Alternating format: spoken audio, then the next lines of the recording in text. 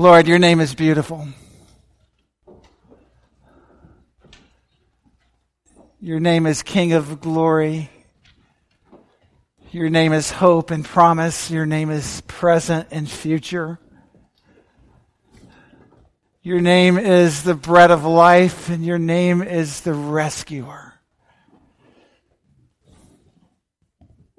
Your name is Redeemer, and your name is Friend. God, you are salvation. You are hope. And Father, I pray that you would fill this Easter morning with the Mandarin family as we gather with no other name but Jesus. God, I just speak your name, and in the fullness of what that means for each of us, and the fullness of what it means across eternity, that the name of Jesus, it is worthy.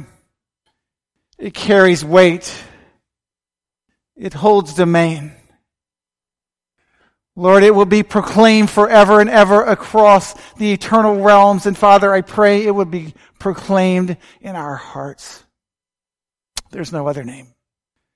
And so in and for that name, we are grateful. And in and for that name, we live and move and have our being. Yeah, in the name of Jesus, we pray. Amen. Thank you, Lord. So good morning, church. Like, this is magical. It just came up on stage. I love it.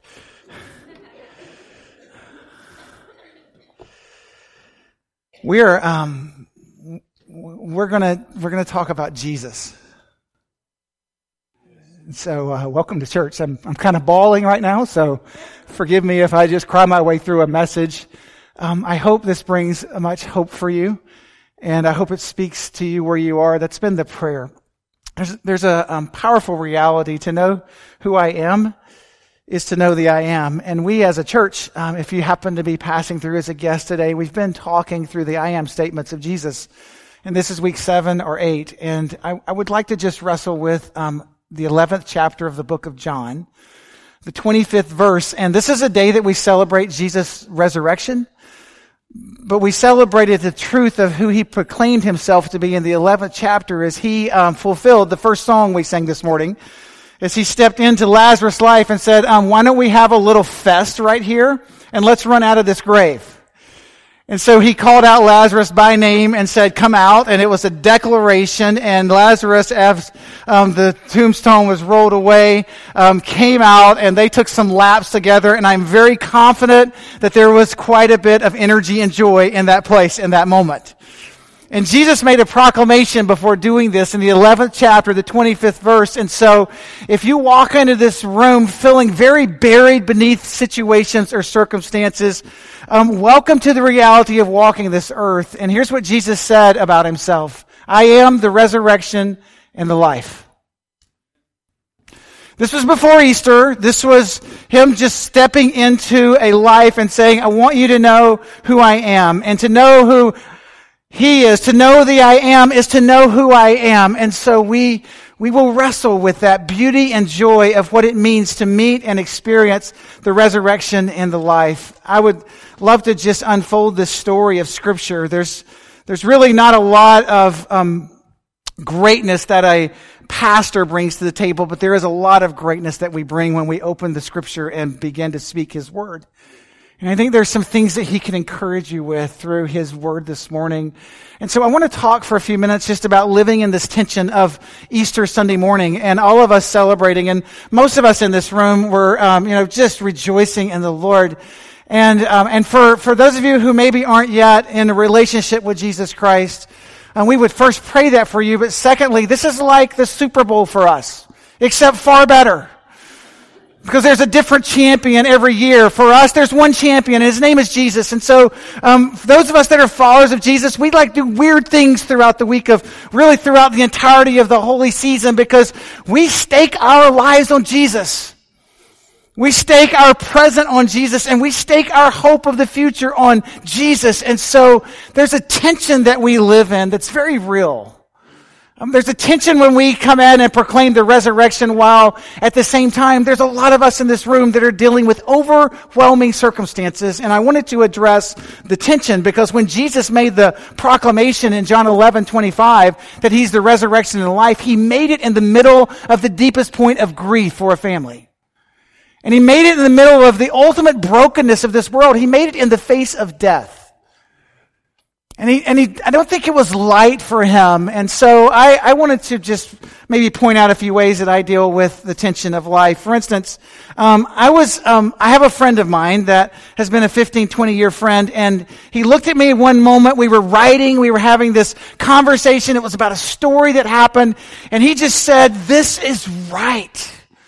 And I can't possibly, it's like one of those you had to be there moments. You've ever had that moment when everything just came together on this earth and you looked at one another and said, this moment is so right. And we have those moments that we live in. You know, I have brought some pictures with me. So there's a first picture that's just a right moment for me. It's popping up on the screen. It's a good moment. Oh, isn't that precious? I started crying looking at it. I kind of practiced these things not to. But this was our second child being born, our first child walking in, and two things that she did in this extraordinarily right moment. She walked in singing the Barney song. First words out of her mouth. So excited to meet Lydia. And she sings, "I love you. You love me. We're a happy family," with a great big hug. And a kiss from me to you. And my mom and dad were in the room. I looked over and there's dust everywhere in the room. Because she broke into "Then Jesus Loves Me" and just sang that over her sister. And we're just sitting going, this is so right. I brought another picture with me, and this was such a right moment. I don't know if Mike and Bonnie are here. They're in town. If they're here, they can wave at me. And so I was standing with John Turner, and I actually had pop up on my social network Hop this week 3 years ago when we as a church sacrificed and gave blocks so that a hillside will be gathered right now, even in this very moment, with several hundred people in the mountainous region of Tenoa, Haiti, and just singing about the wonders of Jesus in Creole. And we as a church were able to finish this church. It started with just Mike and ants, and I'm not going to elaborate on that. You have to go to Haiti to hear the ant story, and it's worthy. But it just began with a vision, and it's not ended. It just will be a declaration spot now for the glory of God. And John Turner and I got to go back a year later, and that's the two of us just standing. We were locked out, which is smart. To lock out Mark Siegel and John Turner. Like, don't let us in. Something will happen to the place. And we were locked out, but standing in the window. And John, in all seriousness, wherever you're sitting, there was a puddle beneath our feet. Just for the sake of Mandarin Baptist, and more importantly, for the sake of the kingdom of Jesus. It was right. It's just one of those moments. Now, this is a weird one. I saw it last week, and I'm just weird, so welcome to my weirdness. But this picture just was right to me. There's two of them, I think. And so this dude on the far right, I'm a runner. This happened in the Boston Marathon, which is the epic running moment. And this guy's running for his friends who lost their lives in Desert Storm, not in Desert Storm, but in Afghanistan. And he reaches the finish line 100 yards out. And my first marathon that I ran, this exact same thing happened. I'm running with the guy. The crowds are starting to form. We're 2/10 from the finish, and he totally bonked. Depleted everything, and he had nothing left in his legs. This guy completely bonked, and so he crawled his way to the finish. I looked at that and I thought, that is so right. We can make all kinds of spiritual application. I'll refrain. That's just a powerful, powerful moment. But have you ever been in moments when it's fundamentally tense? Like, I like the right moments. They don't happen a lot for me. I live in the tension. I want you to meet a friend of mine. Her name is Carrie. I love Carrie to this day. This is Carrie in about 2008. The last time I saw Carrie lead worship, she was leading at Easter. She's sitting at the piano, and she is singing with all of her heart, "I'm alive, I'm alive, I'm alive." And a month later, she was not on this earth. It's the tension.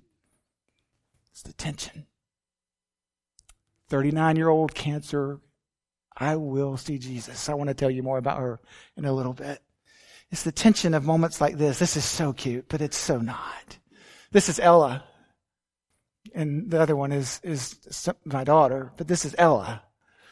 Ella, whose father, who was mentally unstable, was digging a grave to bury her alive in the middle of the tension, and there was a knock on the orphanage gate. This is Ella. I'll tell you more about her in a few minutes as we wrestle with living in the tension. I want to meet you the third person. This is what we do many times when we go to Birmingham. I so wish I could have met my father-in-law. I so wish I could have. I mean, the stories about him are amazing. He died at an extraordinarily young age, 38 years old. My wife was 10. And there's a tension about this, and we stand around his grave, and we don't this isn't short or a cool picture moment. This is storytelling. If you met my mother-in-law, which she'll be here next weekend, so don't tell her I said anything negative because I'm not, but don't take it that way. But if you've met my mom-in-law, she can talk, and it really is storytelling.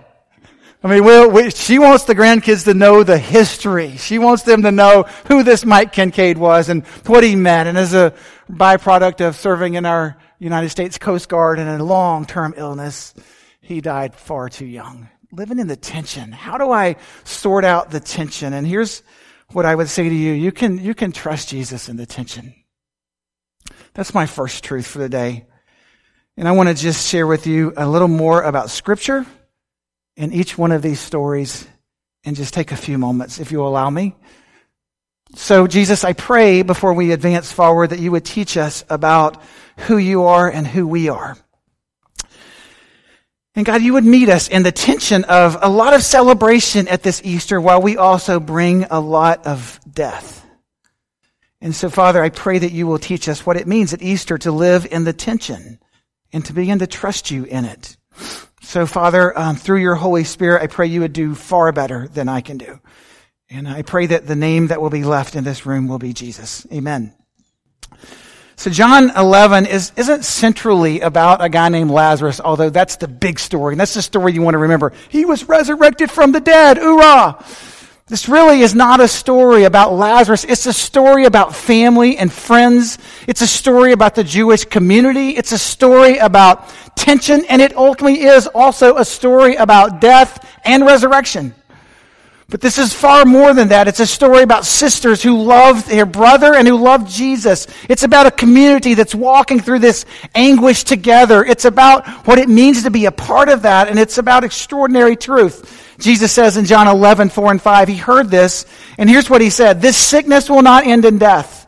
It's for the glory of God, so that the Son of God could be glorified through it." And Jesus, this is the most interesting sentence to me. So now Jesus loved Martha, he loved Mary, and he loved Lazarus. And then the very next statement, which isn't going to show up on the screen, is, so he waited 2 days for him to die. So he says in this verse, this isn't going to end in death. He carries that forward. He talks about his love relationship for the people, and then Lazarus dies. It's an extraordinary, interesting, tense moment. How do you deal with that? What's Jesus teaching us? And I think this is a story about us that are living in a tension, who are living with death. And most of you could put pictures up like I did and say, yes, we're living with that. How do we make it through? Jesus speaking to Martha about her brother rising again as you make your way through. And I would love for you to read the 11th chapter of the book of John, because I'm not going to read every verse. I want to just kind of communicate it to you what Jesus was doing. And Martha responds that he will rise again, meaning Lazarus, and he will rise with the resurrection. And in that time, this was kind of an idea. Like, there wasn't even agreement among the Israelite or the Jewish leadership about the resurrection. In fact, if you want to really create a little anguish, crank up a fire and bring in the Pharisees and Sadducees and let them debate the resurrection, and it gets bloody in that moment. And so she's just kind of saying, I do believe this. I think there's something that's going to happen in the future, Jesus. And until then, this is where a lot of us land in the tension. I'm just going to have to gut this thing out. I'm just going to have to suck it up and make my way through. And I do think she says, but he will rise again on the last day. And if you would, like Mary said, in light of Martha's response, and that's just not good enough right now. It's painful. It's hurt. Jesus is speaking to Martha about her brother, and he is speaking about the just wonder. And in verses 25 through 27, listen to what he says to them. Jesus says to them, I am the resurrection and the life. Before I read further, what's a critical word that you see as I read these verses? What's maybe the key word for you? I'll give you the chance. He says, I'm the resurrection and the life. The one who believes in me, even if he dies, will live. Everyone who lives and believes in me will never die. Do you believe this? And she said, yes, Lord. I believe you are the Messiah, the Son of God that comes into the world. You might want to leap at a key word for you. What leapt off the page for you? The I am is absolutely powerful, and there is no wrong answer, so hallelujah. I'll take it off of an exam moment for you and just kind of run with my own thought. I hooked into that 4 times he asked him about believing. What do you, in this middle of the tension, what do you believe? The Greek word for believe is pisteo. It's a phenomenal Greek word because it's far more than a cognitive assent about Jesus being the resurrection and the life. The word pisteo literally means, look, I believe, I have faith in this, and maybe a better word that would fit this moment, I trust this. And if you'll just allow me to read it again, Jesus said to her, I'm the resurrection and the life. The one who trusts in me, even if he dies, will live. Everyone who lives and trusts in me will never die. Do you trust this? Yes, Lord. I trust this heart and soul. I trust this with all that I am. I think that he's saying, look, I'm not asking you for a cognitive response of belief. Do you believe something? I used to do a lot of stuff in camp world and in other world, and you know, sadly, adults won't participate with you in things like this, but we built community in a lot of different ways. And here's what we never had. We never had believe falls. You know, you just kind of stand up there for a minute. If the group's gathered around below you, you know, Samuel comes down and says, I'm going to stand here. Just fall. I got you. We never had a believe fall because here's like, I believe you'll catch me. This is awesome. The reason we didn't have believe falls is because we were asked to have. If you've never had a trust fall, I'm so sorry for you. We will be doing that at the end of the service. You can meet. It's going to be off the top of the building. We're calling for it. We're pushing all in today. There's a reason they're not believe falls. It's not I'm thinking like you, Jesus. He's going, no. I'm asking you, Mary and Martha, even in the middle of the tomb, which you'll hear in just a moment, where they're going to tell him he stinketh, even in the middle of that, even in the middle of these circumstances, will you trust me? Will you believe that I am working in the middle of the tension? I experienced this with Carrie. If you want to put the pictures back up, she was the kind of bald-headed girl. I don't know how to describe her. When Carrie met us, she didn't believe Jesus. She trusted Jesus. She met us by a van. We were going to Atlanta. And you've heard this story before if you've been here, but she met us by the van and she said, I just left the doctor. I lit up like a Christmas tree. And here's the reality.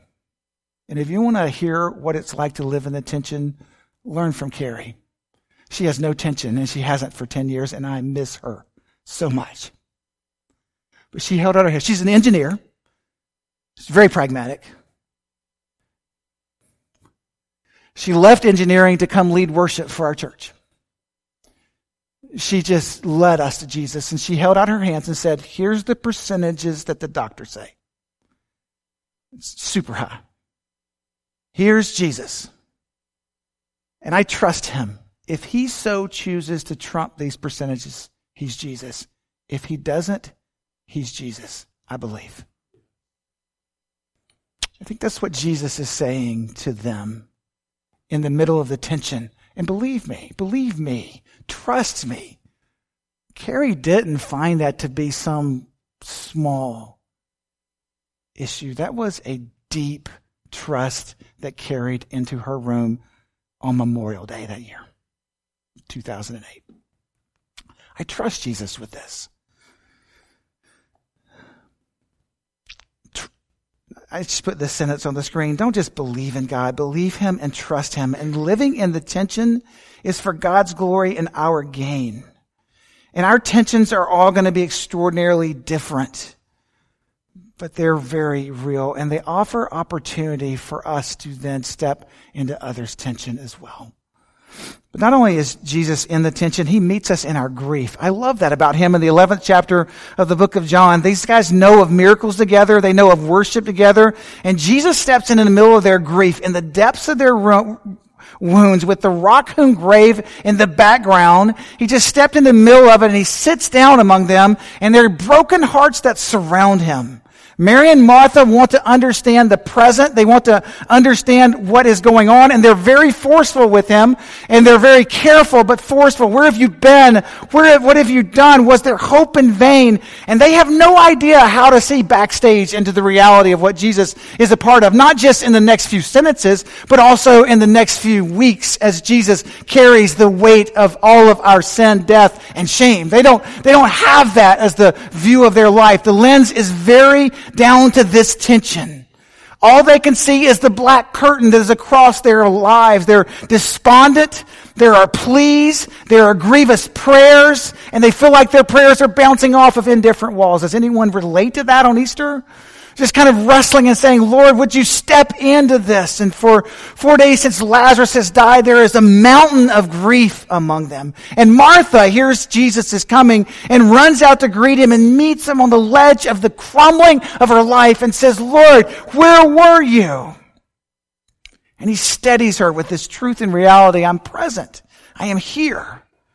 I kind of wonder if she's thinking about this and just kind of picturing Lazarus, hearing the lilt of his voice, thinking about the dirt beneath his nails, thinking about him walking toward them. Anything you can imagine, I'm sure it's being pondered. And they weren't just weeping. If you read the scripture, it's not just Mary and Martha weeping. The whole community has come around, and they're just kind of sitting in going, Jesus, we know you're a big deal. Help us in this.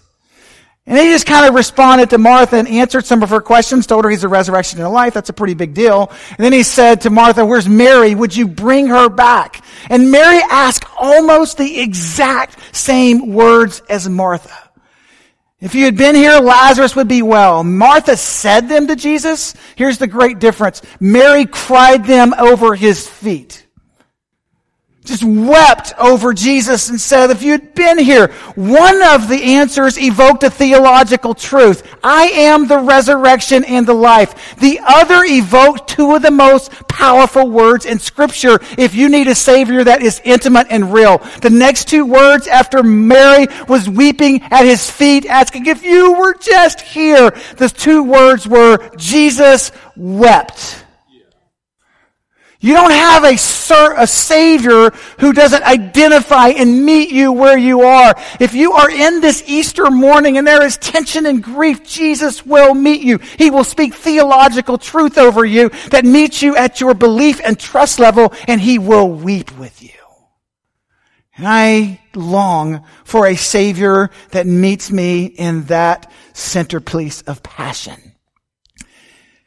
He doesn't just weep for us, but with us, and he shares the burden of our grief. He steps into our mourning, and he brings life. As I brought Ella here, I thought of her, and I thought of Mike and Bonnie, and this is, again, Ella. And the doors to Cabaret opened to her 5 years ago. She's now a kindergartner, and she is so beautiful. Our family claims two Ellas. We have Ebony Ella, who's in the room right now. No, I'm sorry, Ivory Ella, who's in the room right now. And Ebony Ella, who lives in Haiti. We love this child. And there's so many stories I could tell about her, but just the practical part was in the middle of a grave that was dug for her, the Lord opened a gate, because he is the gate. And he has fed her and clothed her. He's allowed her education and given her a family. He's met her and provided for her needs. But perhaps the moment that was most sacred for me was we were there, and some of you are long-term Baptists, and I'm just going to kind of let you know right now, Jesus likes this, and it's biblical. So can you rest with my next statement easy? We were having dance party. It's in the Psalms. You should try it. We were having dance party, and Ella and her posse, I think it was Mara and Ella and who am I? There's three of them. Benny, thank you, and Luke, and they're all dancing, and we are just having so much fun, and they get this little awesome dance in the middle of all four of them, and I don't recall Mike's story, but I just remember we went upstairs and had our devotion that night as we closed out the night after, none of us danced, but the kids did. After the dance party, we went up and had our devotion, and Mike just talked with us, and he said, look, I just want you to know, when we received, not this child, but one of her friends, one of her best friends, we were told that this child would never walk. And I just want you to know, we just danced before the Lord. And he grieved with us in the tension, and he suffered with us in the tension, and it's horrifying for us and for him about what has happened, but our God, he steps in and not only grieves with us, and not only weeps with us, but he redeems for us. What you have to understand if you're battling the celebration of Easter is that the only pathway to resurrection is death. And we walk through these tensions, these valleys to understand that Jesus is real. That he weeps and meets us where we are. But in the middle of that pathway, I wrote this question, and don't answer it because it's a bad question to ask, but I just want to ask you in the middle of the tension you're living in, which is more incredible? One who raises the dead or weeps with us? Which is more incredible? One who raises the dead or one weeps with us? And I just say yes. And Jesus says yes. Jesus dignifies our grief, and he provides us with a theological truth in which and on which to stake our lives. I am the resurrection and the life. And in the middle of that, he defines himself with being an intimate Savior who walks with us. I weep. And I don't know what your image is of Jesus, but I love a Savior who will weep with me while declaring truth over me. Glory to God. My conclusion is this: Jesus invades death. Thank you, Jesus. Jesus stepped into the pain, not just meeting them where they were, but taking them to a new work of his own. I appreciate John 11:38 because it says, then Jesus deeply moved as he came to the tomb. That's another Jesus wept moment. And so he's weeping twice here, deeply moved, scarred at his guts. This is not what I intended when I breathed creation into being. The depths of sin are just bombarding him, and he asked them, take away the stone. It's been 4 days, and I have to tell you, I love the King James in this moment, because the King James says they all responded, you can't do that because he stinketh. Just use that today, like 20 times a day. No, I won't say that. He stinks. This is going to get ugly. Pause. And Jesus just did no pause whatsoever. He did up and did what we ought to do in the middle of the tension. God, I thank you for being God. God, I thank you for being truth. God, I thank you for the provision of way. And God, I thank you for your resurrection in your life. This whole thing dating back to me saying that I love these people and that I love Lazarus, this whole thing is so that you gain glory. And if you will gain glory on this temporal exhaustion of death, because Lazarus will die again, if you just gain glory through this temporal exhaustion of death, Father, it will be beautiful.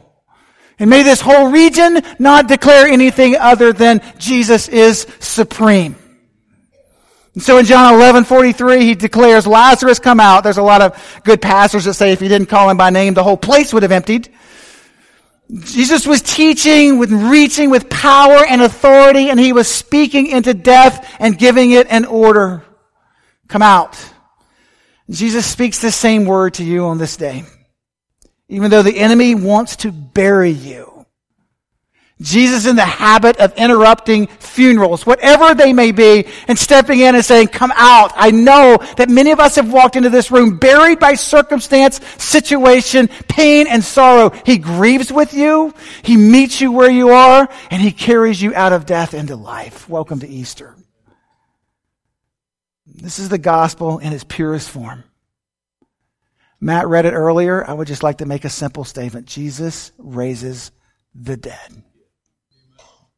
Jesus raises the dead. And not only does he do that, but he has this beautiful call of discipleship in this passage. Lazarus come out, and then in the 44th verse he says, would you please take the grave clothes off of him? So not only does he rescue him out of death, spiritually that's true for us, but he also disciples us into life. Deepens us into truth.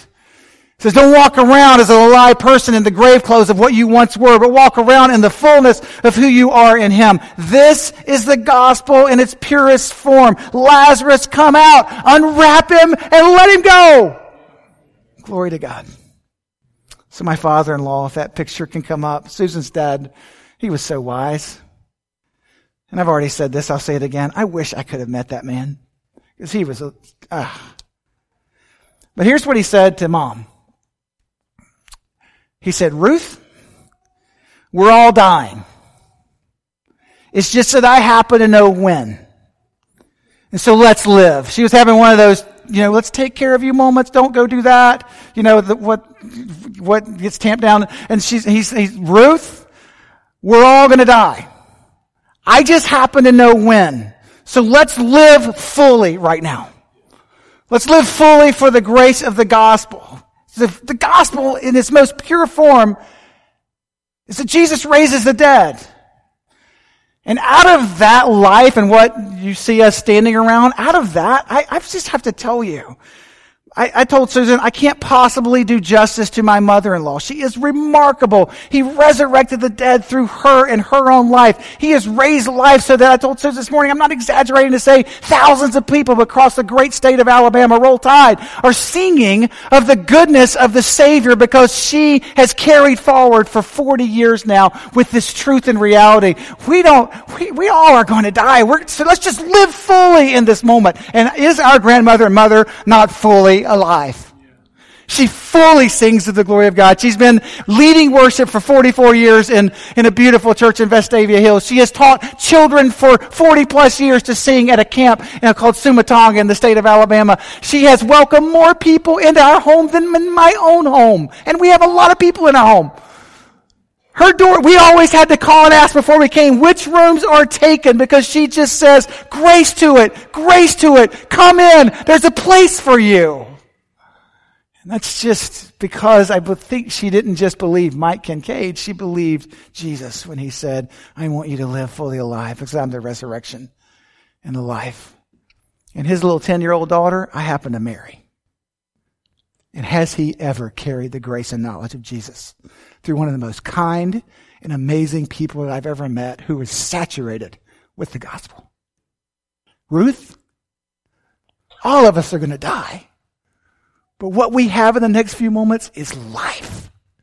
Let's live it to the full. I think that's the gospel message of Easter. That's the hope of a Savior who tramples into the midst of death and brings life, who grieves with us and weeps in its sorrow, and who meets us where we are. I hope your Easter, I hope your Easter is filled with resurrection and a life, church. Could we pray together?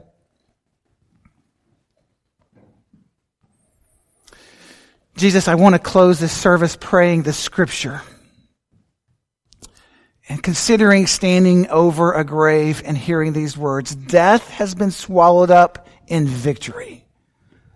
Where death is your victory, where death is your sting. The sting of death is sin, and the power of the sin is law. But thanks be to God who gives us the victory through our Lord Jesus Christ. Therefore, my dear brothers and sisters, be steadfast, immovable, always excelling in the Lord's work, because you know that your labor is not in vain. Father, I pray that you would raise the dead this morning. Hearts, circumstances, sorrow, grief, joy, possibility, everything that came into this room. I pray that we will meet you at the cross and the empty tomb. For the sake of Jesus, we hold fast. Church, we tend to close our services praising, worshiping.